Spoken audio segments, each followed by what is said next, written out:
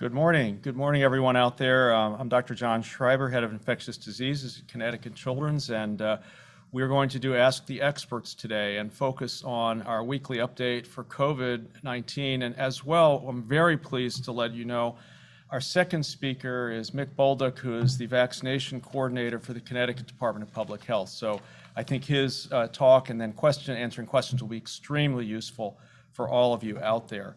It's been a busy week, and it's almost hard to keep up. I'm trying to advance this. All right. Got it. Welcome, everyone. There's a lot going on this week, so let me update you, and then we'll let our colleague from the Department of Public Health talk, and we'll open it up for questions. Dr. Salazar is not here today, so you'll be dealing with myself and Dr. Below. The United States is plateauing out. It looks like the Delta epidemic that has burned through much of the country appears to be leveling out at 140,000 cases a day. Not a great place to be. We have 100,000 people hospitalized in the United States. That seems to be declining slightly. So, probably Delta has reached its peak and it's beginning to go down across the country. Mostly good news on that, although the numbers are still horrific. And the death rate lags, as we've seen over and over again during this pandemic. We're at 2,000 deaths a day, and these are 2,000 preventable deaths a day. It boggles the mind, we can go on this, but this is a very sad reflection of a wealthy country unable to make hard decisions required to prevent these deaths. And most of these are preventable, probably not all of them, but most of them. And again, a very sad place for the United States to be, where the rest of the world is clamoring for vaccines to take them. We have a part of the country clamoring not to take the vaccine and thus having lots of preventable deaths, a sad place. In Connecticut and New England, we are in a much, much better place than most of the rest of the country. We had our Delta peak here, and it appears to be going down. And the numbers of cases, we have a lot of community spread. But as you'll see, this has not translated to deaths. The death rates are low, and you can see here, we have a heavily immunized population. You're just not going to see data better than this. I'll show you some other states that are poorly immunized to see that immunizations work. And when you have 70, 80% of the population immunized, you've essentially hit herd immunity, and your death rate is very low. It's not zero here, but it's low. Knock on wood, it will continue like that.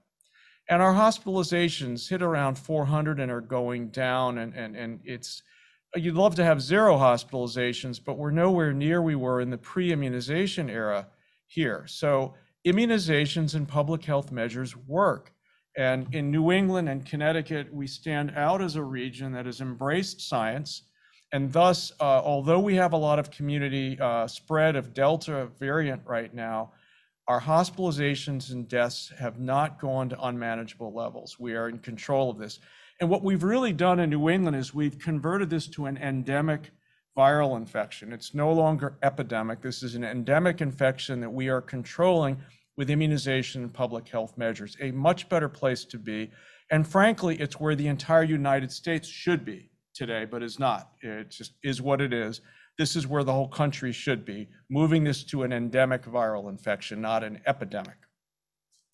Connecticut has widespread community spread still. There's some townships that are very low, but it's all over the place. And thus vigilance needs to continue because we have still unimmunized people and high-risk people who perhaps didn't make a good response to the vaccine because they're immunocompromised or other reasons. And so we have to continue our vigilance until this community spread goes down. And that's one of the areas where particularly the very divisive debate about masks in school, it's important to recognize it's very difficult to abandon public health measures when everyone is still not immunized and you have a lot of community spread, particularly children are not immunized yet. So it's important to recognize we're not out of the woods yet. This is a marathon. We're in the last 4 or 5 miles of the marathon in New England and Connecticut, but it's not done yet. And when you run a marathon the last 4 miles, you don't throw up your hands and say, I'm done, and walk to the finish line. You basically keep going. We're going to need to keep going until we immunize most of our population, including children, and that appears to be on the horizon. Now, Connecticut new cases are predominantly in the not fully vaccinated population. I showed this to you a couple of weeks ago. It's been very consistent. About 70% of all new cases are on people who are not fully vaccinated, about 30% in fully vaccinated. I don't have the data of the hospitalizations, but I've been told the vast majority are unimmunized, but not all, but the vast majority are. This is a summary for Connecticut this week, and you can see what I want to show you is test positivity hovering around 3%, not terrible. I remember I told you in some of the states that have huge outbreaks of Delta, it's around 20%. So we have a moderate test positivity. I'd like it to be below 1%, but it's not terrible. And we have about 300 patients in the state hospitalized with COVID-19, a manageable number. Unlike some of the other states where every ICU bed is now filled. So we have converted this pandemic to an endemic infection that we are controlling in terms of bad outcomes. This is where the country needs to go. Connecticut immunization rates are among the best in the world. You can see 12 and up, which is really what it's licensed for. About 80% of the population is now fully vaccinated. And in the high-risk groups, it's virtually 100%.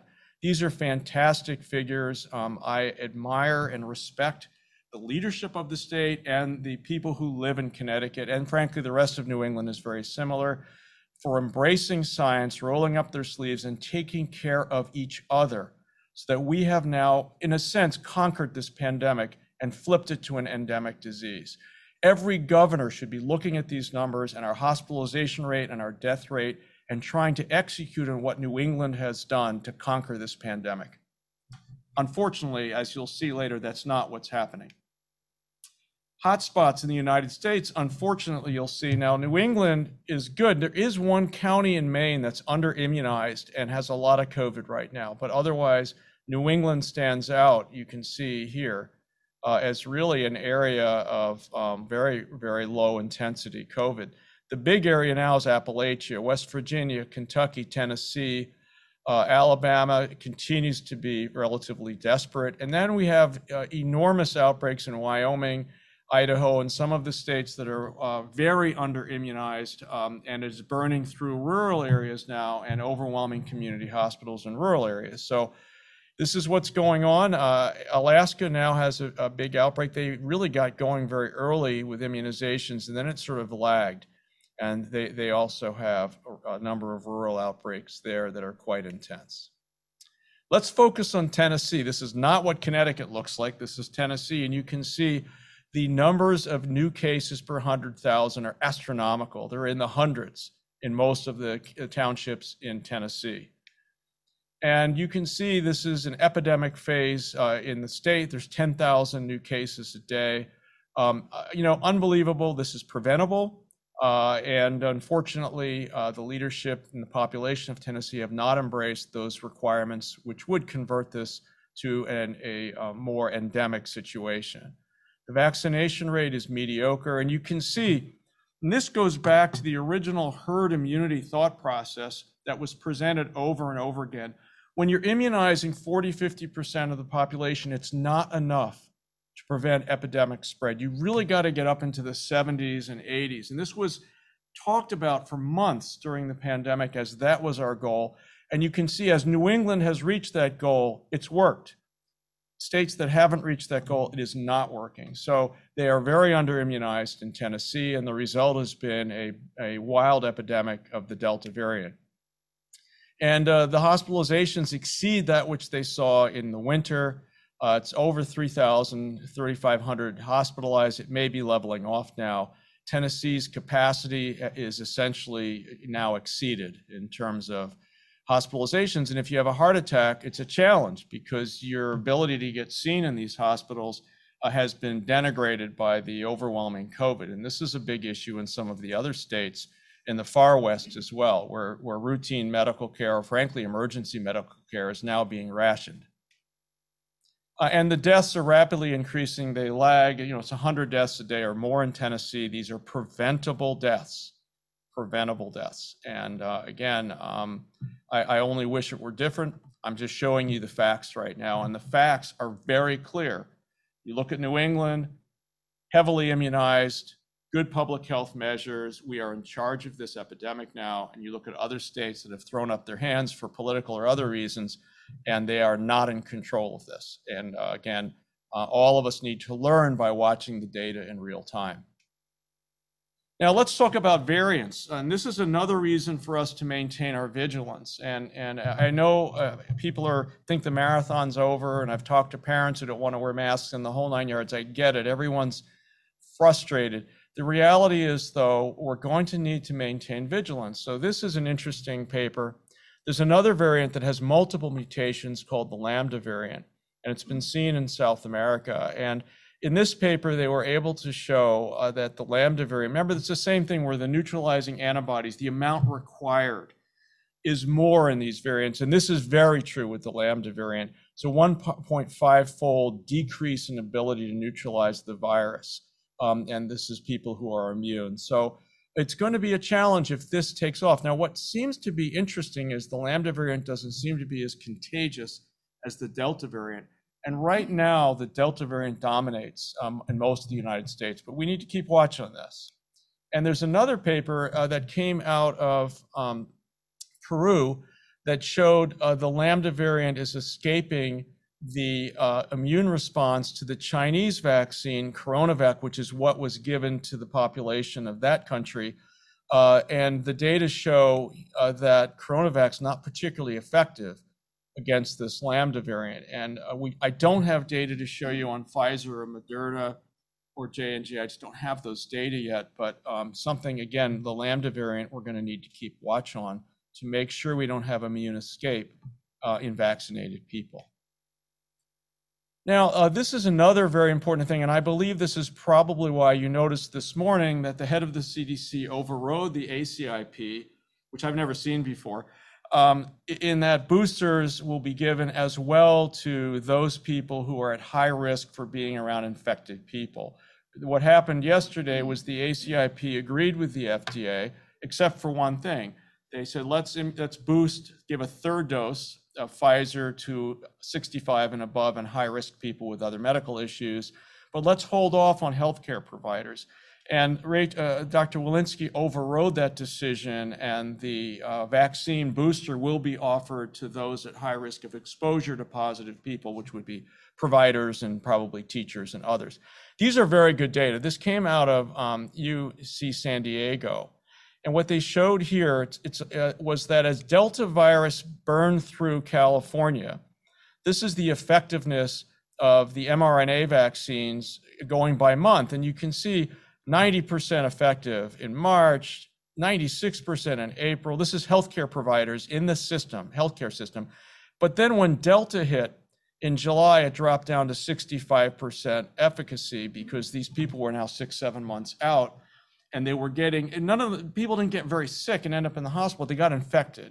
And you can see the decline in efficacy of 2 doses of mRNA vaccine as Delta burned through that part of California and hit this health system hard. And I believe these sort of data factored into Dr. Walensky's decision to offer a booster to healthcare providers. And I think, in my opinion, was the correct choice. Now let's talk about, there's a lot out there. Moderna's better than Pfizer and J&J and this and that. And the CDC MMWR just last week actually showed some data on this. And these are anti-spike protein IgG levels and after the various vaccines. And the fact is that Moderna, which is here, is actually a little bit better than Pfizer for antibody titers. And it's much better than the J&J vaccine. And this is one epitope on one site on the virus, and this is spike protein, anti-spike protein antibodies. Moderna a little bit better than Pfizer and much better than J&J.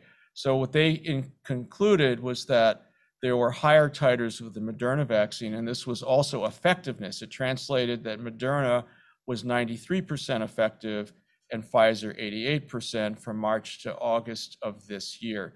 Honestly, these are extremely minor differences, but very interesting data for us to consider as we move forward. And something, remember that the Moderna vaccine is 100 micrograms dose of mRNA, and the Pfizer is 30. These are for adult doses, so it could be dose related also.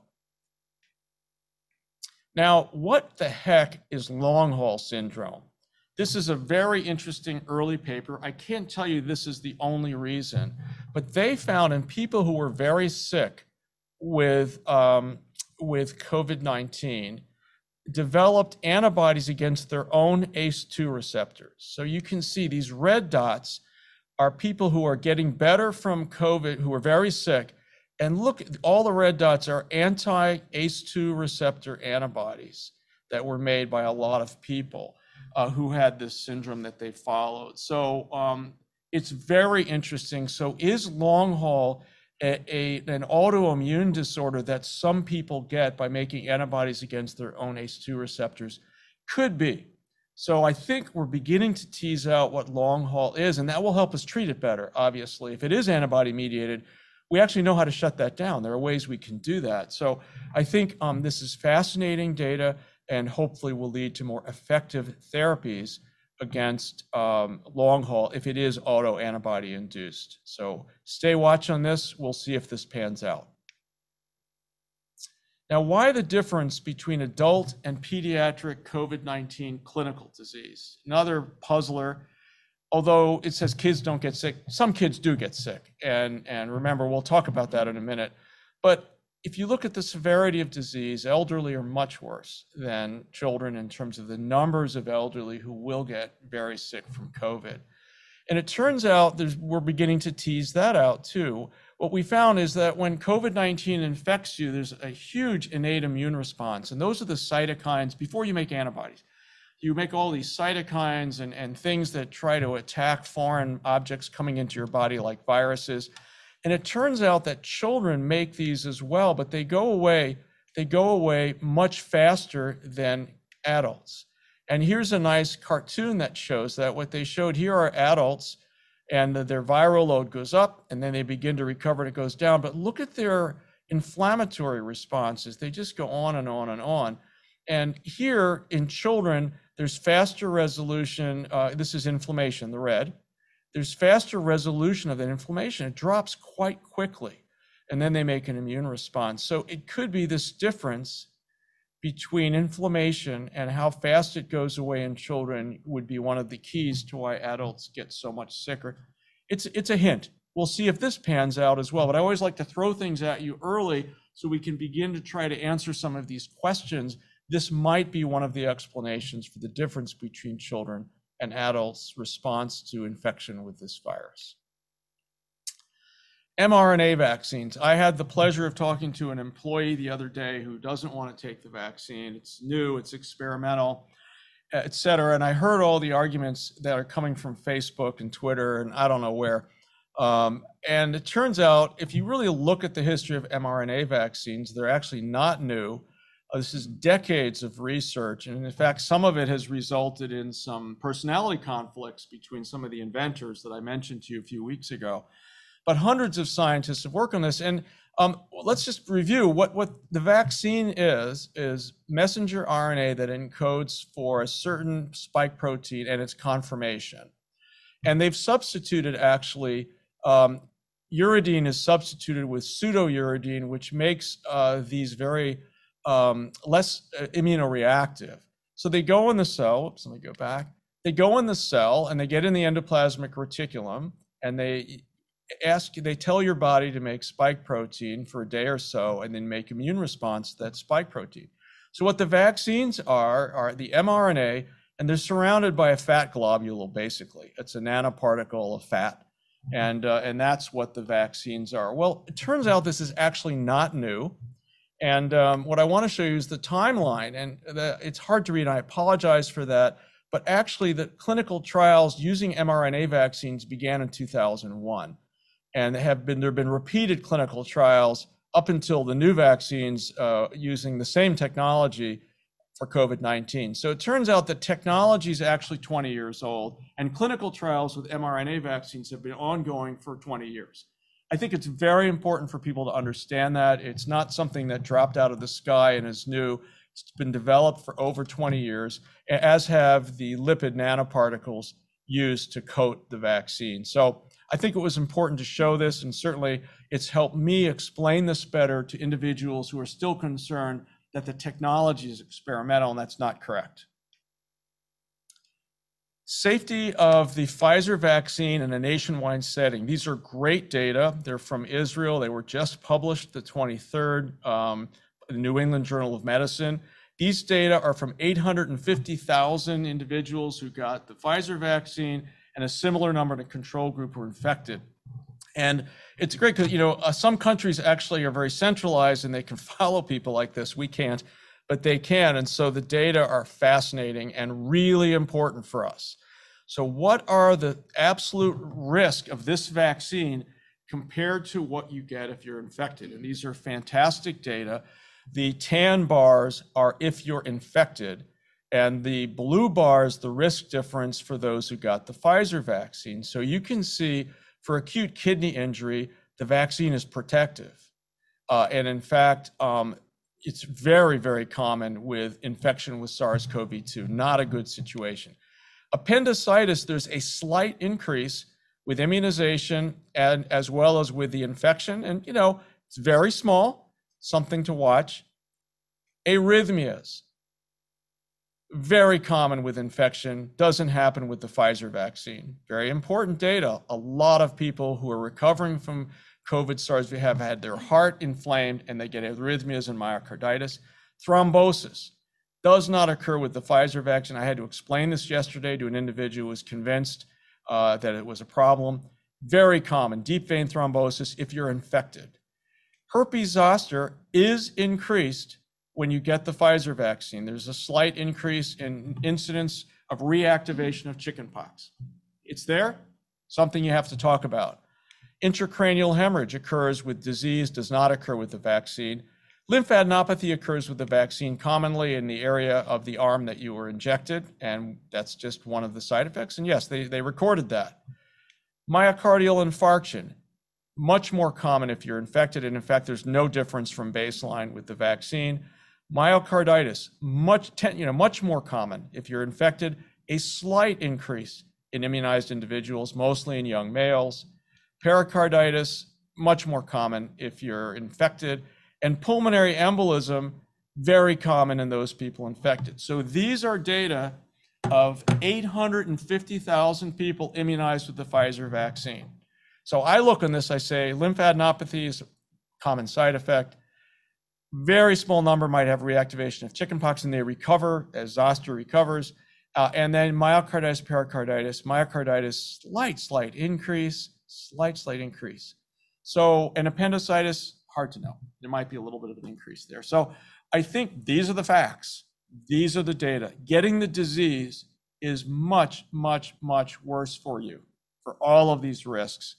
And I think these are important data to share with our patients and families, particularly our families, as we move to pediatric immunizations.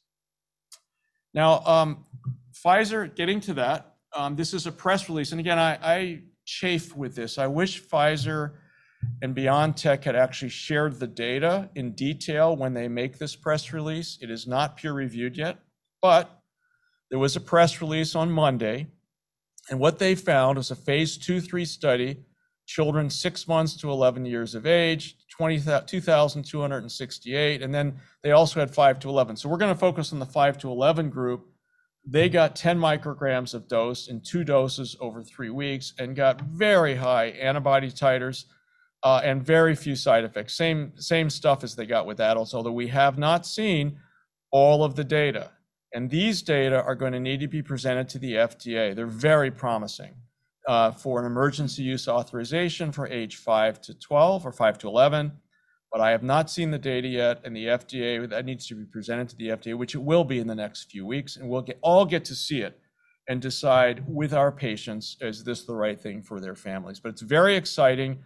And again, another piece of our ability to flip this to an endemic infection that doesn't hurt a lot of people. And I think that's where we want this to be. This is another step in that process. It's very exciting, particularly for us in pediatrics. Disinformation of the month. So I'm not going to talk about ivermectin because I just, too many people. But Betadine is the new one. Okay, this is on Twitter. I get all of my medical information from Twitter. We really should not. And this is an individual, I have no idea who this person is, who says, sleep 8 hours, which I haven't done in months, eat fresh food, which I do, slow food, go out for early morning sun, and gargle with betadine diluted in water, and don't bathe. So, and there are thousands of people who read this and are doing it. And here's another individual, my COVID test came back positive, I don't feel well, I have the worst flu I've ever had. And this guy says, sure, gargle with betadine. So this has gotten so bad that the betadine companies had to put on their website that no, you cannot gargle with it. It's poisonous, okay? It's made for putting on a cut and a scrape, should not be used as gargle. It's never worked, been demonstrated, and it's also toxic. So they've had to put this on their website because betadine's being depleted from all the drugstores. This is nuts. And again, as we guide our patients and our families to look at the facts and look at things that are credible, this is not credible. It's going to hurt some people. And unfortunately, it's out there on social media.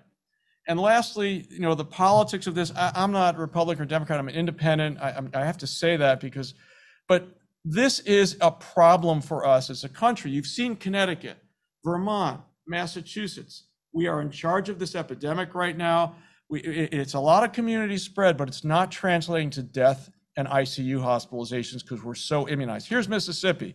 Mississippi is profoundly under-immunized, less than 50% fully vaccinated. Even in the elderly group, it's not enough. And Mississippi has the highest death rate of all US states and in the world, except for Peru.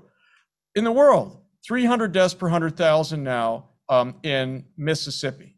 It just boggles my mind that the United States of America in 2021, where we have more than adequate doses of this vaccine to have prevented this, that Mississippi is now on par with a third world country that doesn't have vaccines in terms of its death rate from COVID-19. And the governor, his response to this is any mandates for vaccination or wearing a mask attacks hardworking Americans. And I think we have to call this out.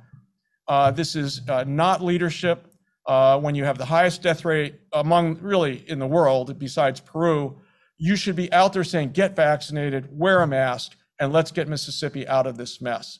And instead, don't wear a mask unless you feel like it, and don't get vaccinated unless you feel like it. So it's where we are as a country, and it's something we are going to continue to have to say is wrong. I cannot sit still and watch something like this and say, this is right. This is not right. Mississippi could be like us and have really very few deaths. 306 deaths per 100,000. One in every 326 people in Mississippi have died from COVID-19. I just boggles my mind. So the good, the bad, the ugly. And by the way, I'm very pleased to let you know that our next speaker is head of immunizations for Department of Public Health. He'll be on just a minute for the Connecticut DPH, a very important person for us to hear from, and then ask questions to. So New England and Connecticut have widespread community COVID-19 infections, but a very manageable hospitalization and death rate. There's still some, but it's very few. It's due to our high immunization rates and public health measures. And when I hear people pushing back about masks, I say, take a deep breath. The marathon's not done. We're close, but it's not done. And let's not end up like Mississippi. As COVID-19 becomes endemic in New England, the data suggest very clearly for anyone to see that highly immunized states could resume a more normal situation with very few deaths. We are doing that in Connecticut and Massachusetts and Maine and Vermont. And Maine has one county that's a problem. So this is where the whole country should go. So despite the clear data showing this, that immunization rates will greatly reduce mortality and hospitalizations, some politicians continue to hurt their own constituents with confusing anti-vaccine rhetoric. Expansion of immunization to other less wealthy countries is going to be critical to reducing loss of life in those countries and reducing the emergence of more variants. We cannot ignore the rest of the world. This will come back to us. We've got to get vaccines out to the rest of the world. Third doses of Pfizer, the mRNA vaccines, Pfizer first, although Moderna has good data that I think we'll be seeing shortly. For elderly and those at high risk for exposure, this was 1 day out of date, has been approved. And so we need to get ready. Nursing homes, elderly need to get their booster dose. And then those of us who are at high risk for exposure to positive patients should be boosted as well, 6 months or more out from your 2 doses. Pfizer pediatric data, press release, not peer reviewed yet, but shows excellent safety and immunogenicity in children 5 to 11. I'm very excited about that. We'll see how that unfolds as we see the data. Now, I'm very pleased to have our next speaker. Mick will talk about the immunization program at Connecticut Department of Public Health, and I know all of us are going to have lots of questions. Mick, you're on. Thank you, Dr. Schreiber.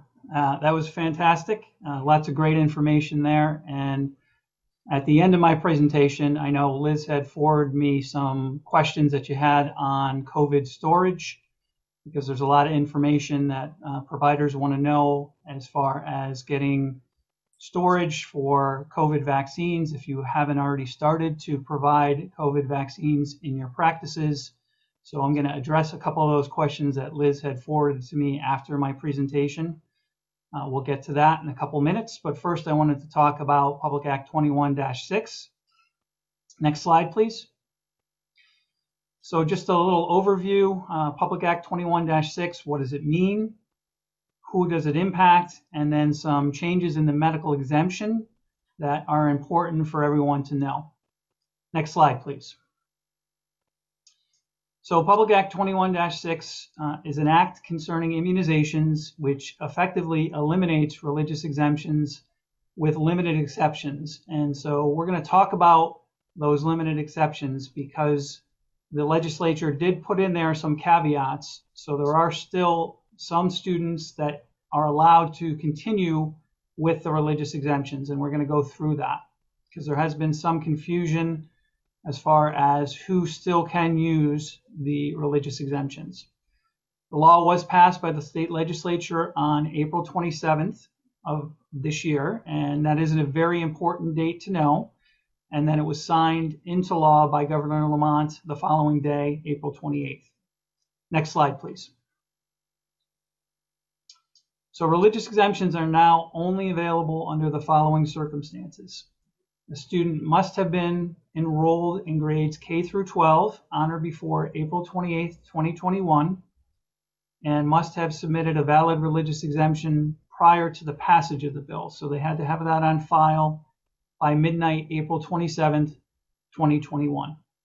Students have to meet both of the above conditions in order to be eligible for a religious exemption. Next slide. The law applies to all schools in Connecticut, both public and private. And the law does allow for a religious exemption to follow a student who transfers schools, provided that they were enrolled before April 28th and had a valid religious exemption on file by midnight, April 27th. So it does follow them as long as they are transferring schools, and it will continue to follow them all the way through the time they graduate. Next slide, please. So what is a valid religious exemption? Just a reminder, and this goes back to 2015 when that changed.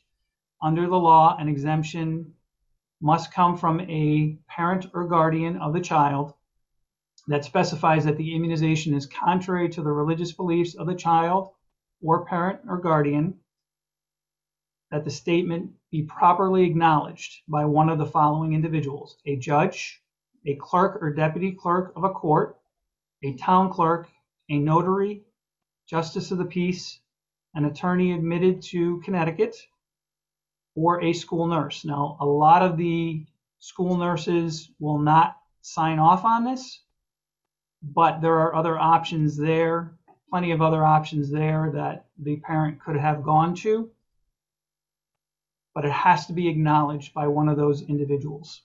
There's no particular form that has to be used, and there's no requirement that both parents or guardians have to sign the statement. Only that the student had to be enrolled in grades K through 12, and that the exemption be presented and fully executed no later than midnight, April 27th. Next slide, please. If the religious exemption request was submitted prior to April 28th, but is missing one or more of the required components, the statement is legally invalid and cannot be accepted as a basis for a religious exemption. Next slide, please. So for pre-K students, and this is where it gets very confusing, there's been a lot of questions around pre-K students. It would have been a lot easier if the legislation did not carve out this little piece for pre-K students, but they did. So pre-K students who enrolled or registered for kindergarten for this fall, so they are in kindergarten right now, and they registered or enrolled before April 28th, and they submitted a valid religious exemption by midnight, April 27th, they are also grandfathered in.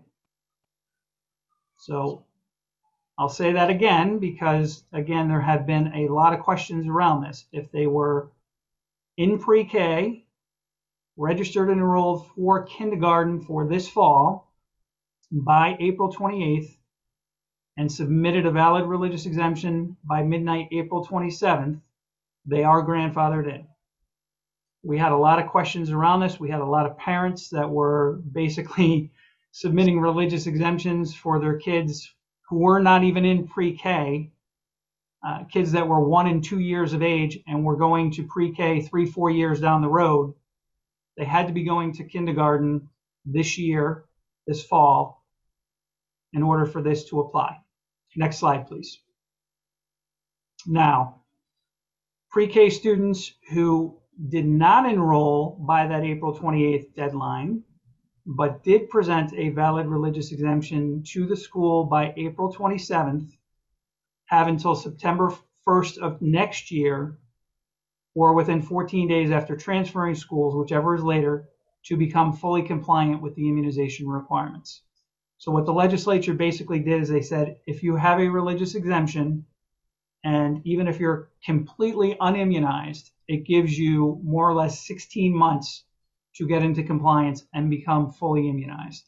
So it gives that child more than enough time to get fully immunized. It doesn't mean that you wait until August of 2022 to start the series.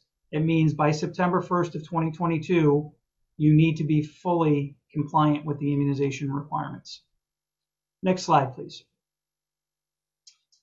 Does this bill cover COVID-19? No, it does not. As we know, right now, COVID-19 vaccines are not licensed for anyone under the age of 12.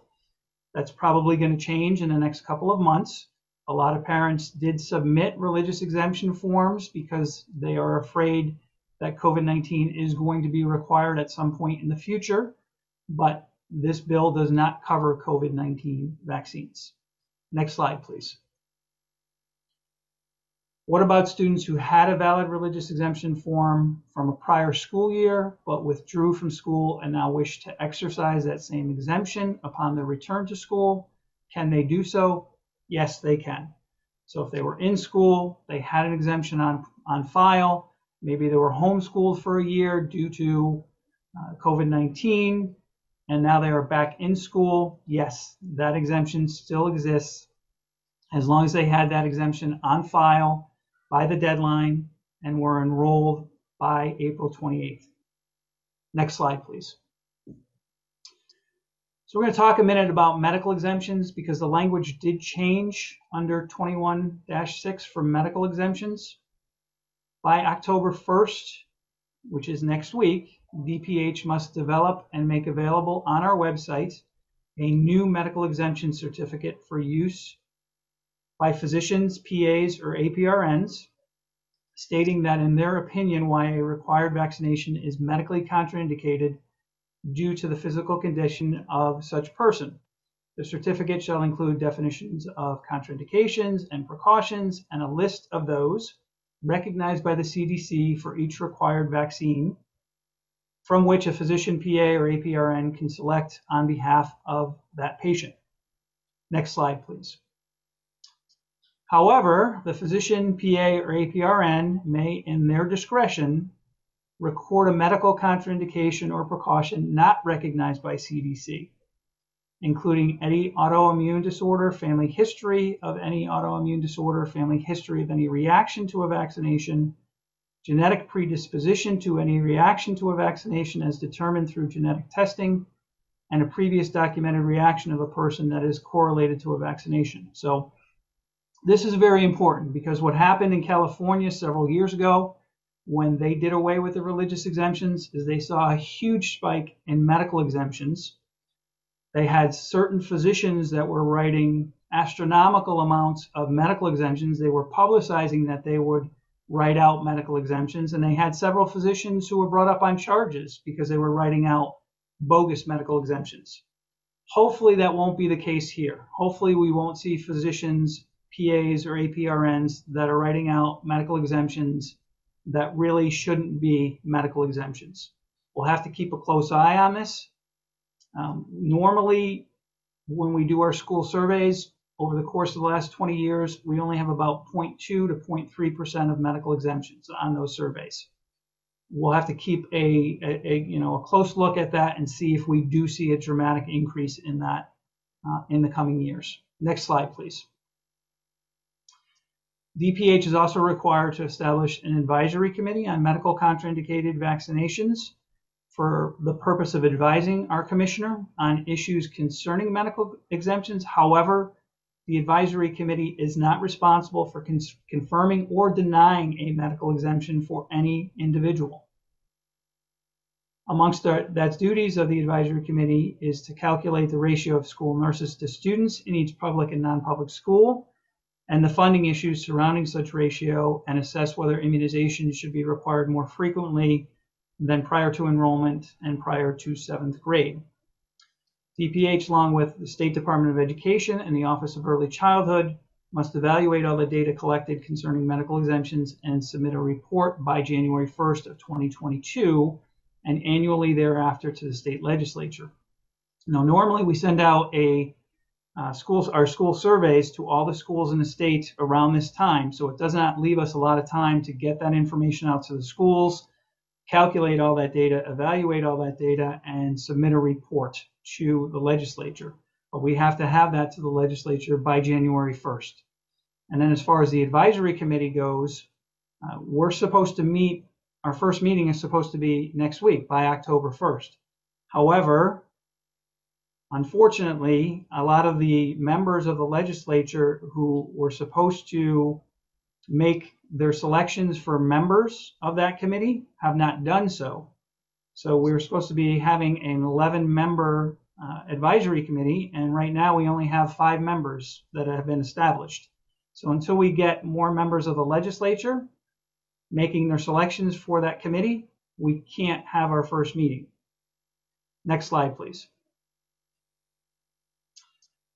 Another piece of that legislation is that each individual and group insurance policy in a state that provides prescription drug coverage is required to provide immunizations, as well as coverage for at least a 20-minute conversation between the healthcare provider authorized to administer immunizations and the individual patient. And the idea behind this was that if you had parents that were on the fence, this conversation could take place about the importance of getting their child immunized and hopefully convince them of the importance of immunizations.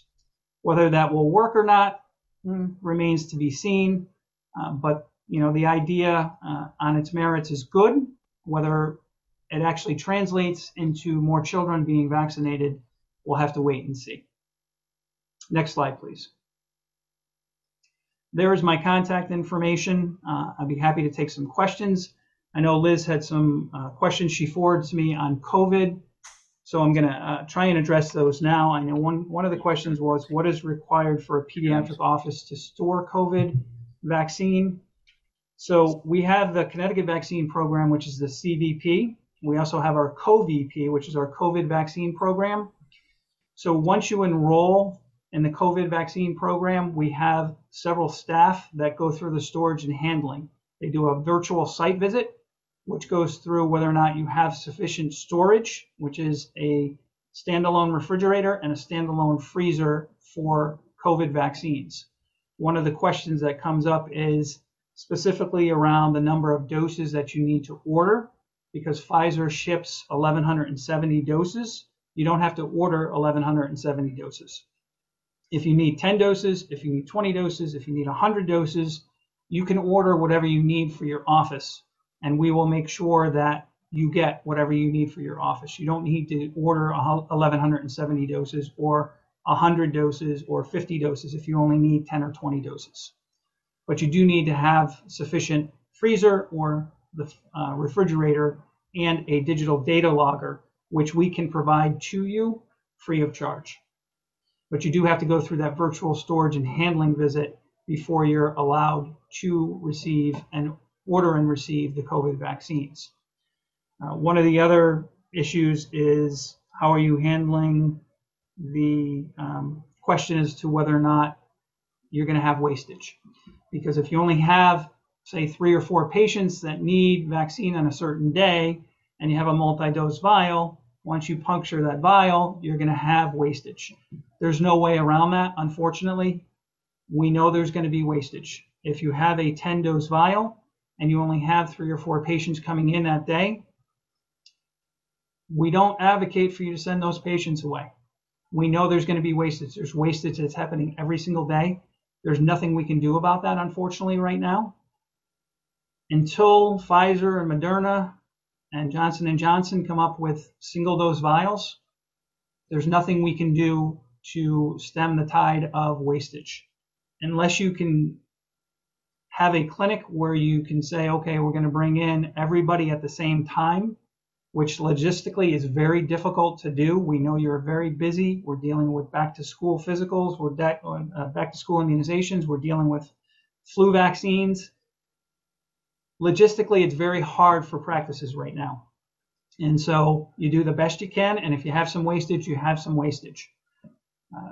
I was on the phone the other day with a practice, and they were really struggling as to whether or not to offer COVID vaccines because they don't have the staff to do it. There are other options to send your patients to go and get the COVID vaccine if you can't do it, if you don't have the staff, if logistically it's too much for you. If you can't do it right now, but you can do it 3 months down the road or 6 months down the road, you have to make that decision based on what you can do and what you think you can do right now.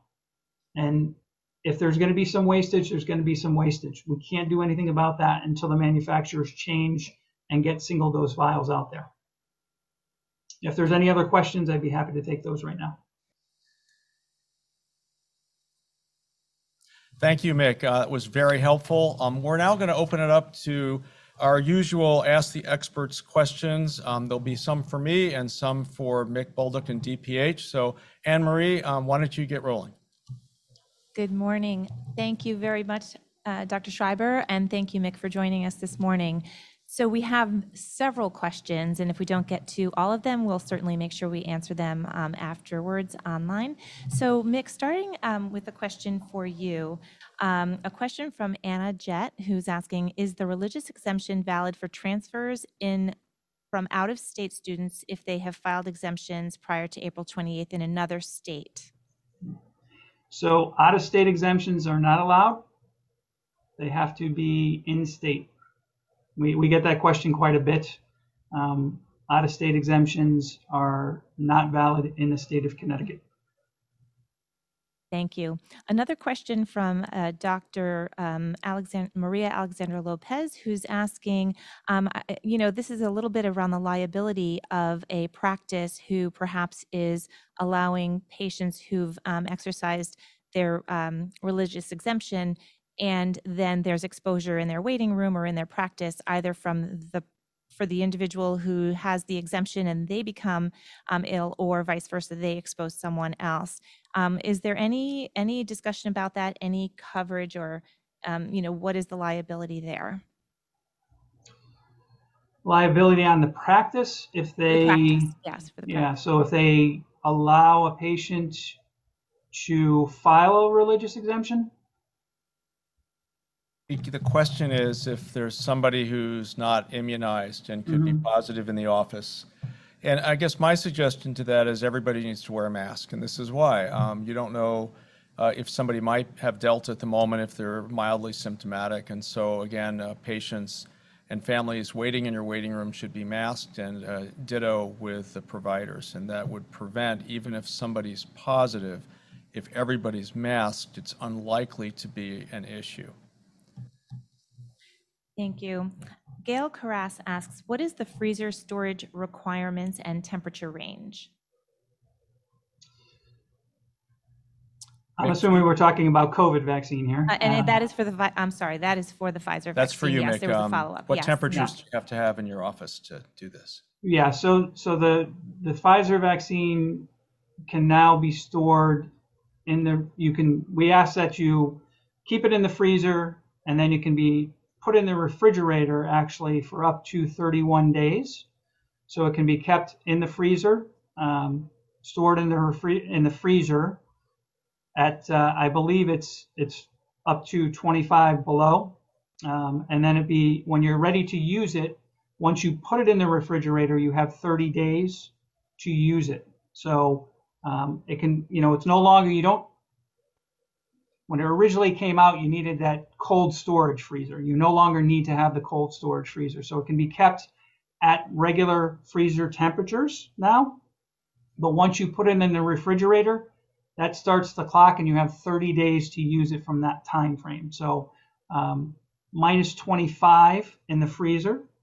Then once you're ready to use it and you put it in the refrigerator, you have 30 days to use it from that point forward.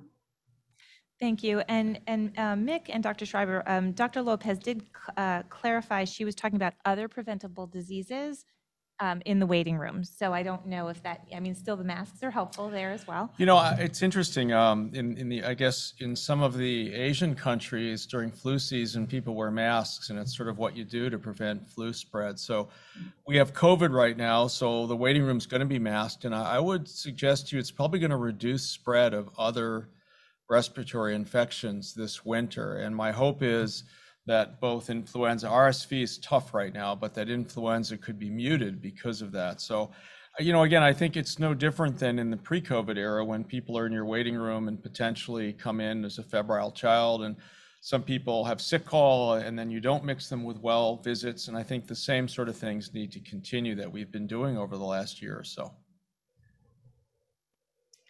And Mick, one more question. Can chiropractors sign religious exemption forms? No, they cannot. Thank you.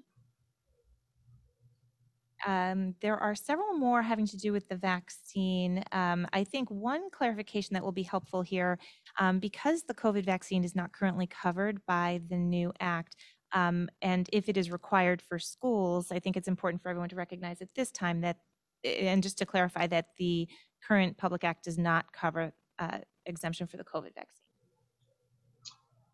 Right. It's not a requirement for school. There is no discussion at this point in time to require it for school. So, there hasn't been any discussion at all on the state level to make COVID vaccine a requirement for school. Logistically, it would be very difficult to do so when the vaccine is only licensed for 12 years of age and older.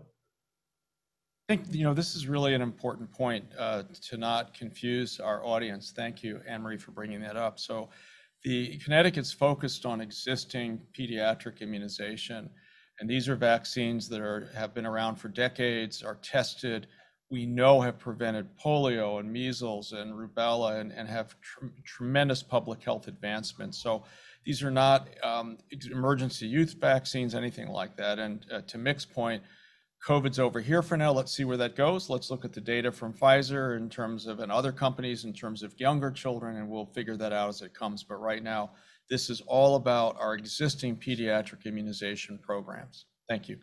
Thank you. Shifting over to you, Dr. Schreiber. Dr. Altman asks, regarding the varicella reactivation after the Pfizer vaccine, is there any data on whether these patients had previously received a shingles vaccine? Not that I'm aware of. And so it's a great question. Does shingles vaccine prevent that if you happen to get it from immunization with COVID vaccines? I don't know the answer. I think this will unfold. If it turns out to be correct, that there's a slight increase in shingles in large immunized populations. We'll need to tease that out, but I'm not aware that we've done that yet. Great.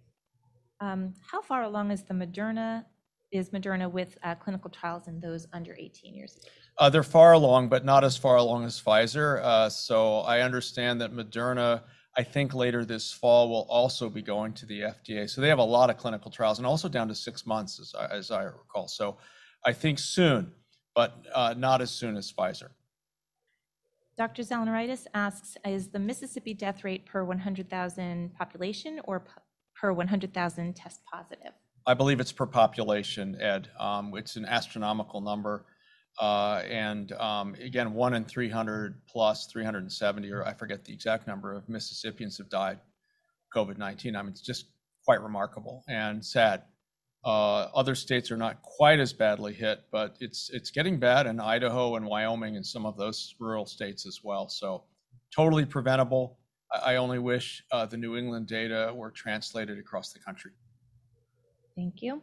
What do you recommend for an adolescent with an underlying autoimmune issue with a PEG allergy and taking the mRNA vaccine? Well, first off, I think if the allergy is documented by an allergist with skin testing, there are ways you can desensitize to that. So if it's PEG only, you could have an allergy immunologist desensitize the individual and get immunized, and that might be the way to go, particularly with Delta circulating so much. And then remember, the J&J vaccine is available and does not have PEG. So there are alternatives you could use for the individual to get them immune to COVID-19. For the third vaccine, if and when that becomes available, will the same brand be required? At the moment, it's only Pfizer. So the answer is yes, at the moment. Remember, Moderna has an emergency use for a third dose for immunocompromised. I know they have third dose data, but they have to get that in front of the FDA. And then I believe in the next month or so, probably both Pfizer and Moderna will be allowed for third dose. But right now it's only Pfizer, and mix and match is specifically not permitted by the FDA because they don't have enough data yet. You may remember months ago, I showed you a small mix and match study where it actually worked great and there were no problems, but it was a very small study. I suspect larger studies need to be done. You know, we have good models for this. If you look at the H flu vaccine, there are several vaccines out there. The Merck has a different carrier protein than the other companies, yet you can mix and match. And so I'm hopeful as we learn more about this moving forward, remember this is only 20 months old, that we will be able to do that because it's all spike protein. Every vaccine is targeting the same viral piece. But right now you can't. It's Pfizer only, and then Moderna has to get their data in, and then it would be hopefully both of those, and we're not allowed to mix and match currently. It's a great question. Dr. Arguello asks, have ACE2 receptor antibodies been measured in vaccinated people? I don't know the answer to that. I think it's an interesting question and one we probably need to do. But remember, if you saw the Israeli data, long haul syndrome is not happening with, and other data we have in the United States, 200 million people, it's not happening with immunized people. That clinical syndrome is happening post-COVID when you're sick. So it's a good question, but again, it's very early data and it's just looking at people who are very ill with COVID. It's a great study to do. Thank you. You had shown a table earlier with the effectiveness of Pfizer and Moderna. Are you seeing, and Dr. Julie Vigil asks if you're recognizing any breakthrough cases more so with one or the other? We're not, and you saw the numbers are very similar. It's 88, 90% or 93%. So we're not seeing any differences that are translating to the clinical realm, but I think they're interesting data to have, and they may inform future dosing of vaccines. I believe we're out of time, and thank you all of you for what you do every day out there in the community and for tuning in. Email me if there are questions, and you see, thank you, Mick, for a very important DPH presentation, and his email is there. Closing remarks I have to give you. Grand Rounds on Tuesday. Dr. Chris Hughes on adolescent breast care and pediatric plastic surgery, and that will be on Tuesday for Grand Rounds at Connecticut Children's. Our next Ask the Experts. I am on the clinical service for infectious disease on the 8th of October, and I will not be doing it.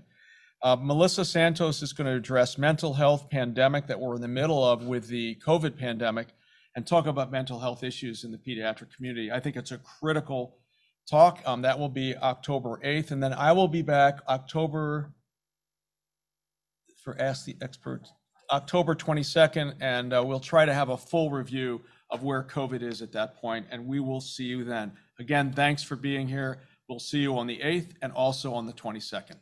Thank you, everyone. Have a wonderful weekend. Bye-bye.